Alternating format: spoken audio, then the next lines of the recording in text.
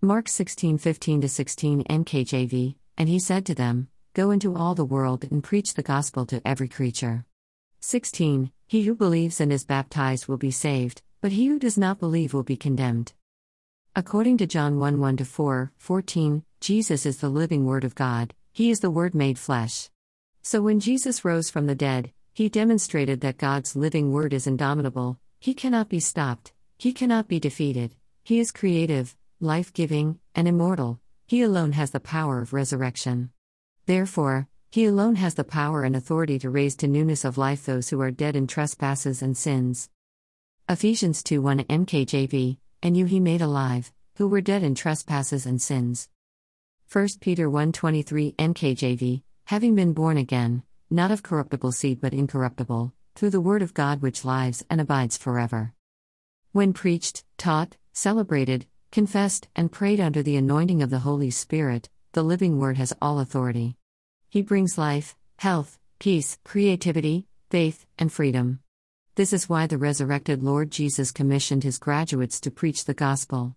The living Word, and in particular, the gospel of Jesus' death, burial, and resurrection, is the only power that can save a person from the hell-bound destiny of their old sinful self. Romans 1:16 NKJV, for I am not ashamed of the gospel of Christ, for it is the power of God to salvation for everyone who believes, for the Jew first and also for the Greek. Jesus didn't commission us to preach or teach our own ideas, any philosophy, or great oratory of man's wisdom. 1 Corinthians 2:1-4 NKJV, and I, brethren, when I came to you, did not come with excellence of speech or of wisdom declaring to you the testimony of God. 2. For I determined not to know anything among you except Jesus Christ and Him crucified. 3. I was with you in weakness, in fear, and in much trembling. 4. And my speech and my preaching were not with persuasive words of human wisdom. The Apostle Paul knew from the Holy Spirit the importance and power of speaking the living anointed word, thus releasing Jesus to encounter his hearers directly. Through Paul, the Holy Spirit put it like this. 2 Timothy 4:2 NKJV, preach the word. Be ready in season and out of season. Convince, rebuke, exhort, with all longsuffering and teaching. I'll say it again, we have not been commissioned to teach or preach our own ideas, worldly wisdom, well-reasoned philosophy, or natural evidence. As confirmed clearly by the Holy Spirit, Jesus only commissioned us to preach the word. That is, to preach God's living word. He alone has the power to bring salvation. Hebrews 4:12-13 NKJV, for the word of God is living and powerful, and sharper than any two-edged sword, piercing even to the division of soul and spirit, and of joints and marrow, and is a discerner of the thoughts and intents of the heart.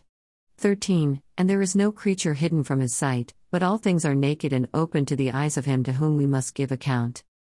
When I first began to preach the gospel at outreaches, I would be very disappointed if the response wasn't what I had hoped for. The enemy would condemn me, you didn't preach it good enough, and that's because you don't know it well enough to get anyone saved. I would try harder next time. I would study it more, find better ways to express it, clearer illustrations, and a more passionate presentation. But the enemy would repeat the same accusation. Finally, I went to God to ask Him if I knew the gospel well enough to get anyone saved. He answered, "Do you know it well enough to get you saved?" I said, "Yes, obviously I do." "Then you know it well enough to get anyone else saved." I finally got it. The gospel message is not complicated, and it is very clear. God loves you, John 3:16. Jesus died on the cross to pay for your sins, Romans 5:8. For all have sinned and fall short of God's glory, Romans 3:23. The wages of sin is death, Romans 6:23. But the free gift of God is eternal life in Jesus, Romans 6:23. All who call on the name of the Lord shall be saved, Acts 2:21. If you confess and believe you will be saved, Romans 10:9-10. Paul further summarized for us the gospel he had been preaching. 1 Corinthians 15:1-5 NKJV, moreover, brethren, I declare to you the gospel which I preached to you, which also you received and in which you stand, 2, by which also you are saved, if you hold fast that word which I preached to you, unless you believed in vain.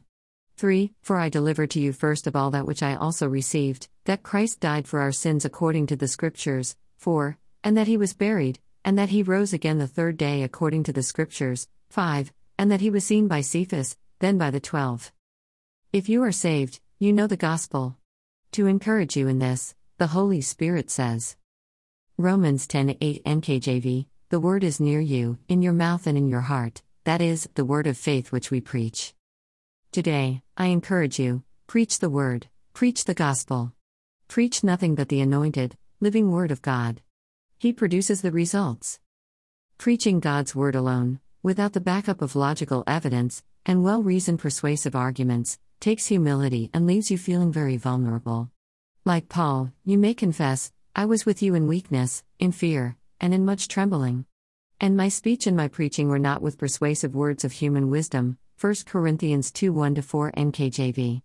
But like Peter, Paul, and Philip, you will witness results, mostly very exciting ones, like Peter's 3,000 salvations on the day of Pentecost, or Philip's result when the whole city of Samaria joyfully gave heed to the gospel, Acts 8:5-8.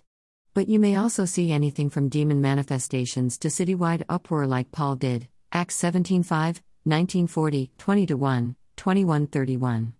Thankfully, the results are mostly good, from the unseen conviction of the Holy Spirit to the salvation and baptism of many souls.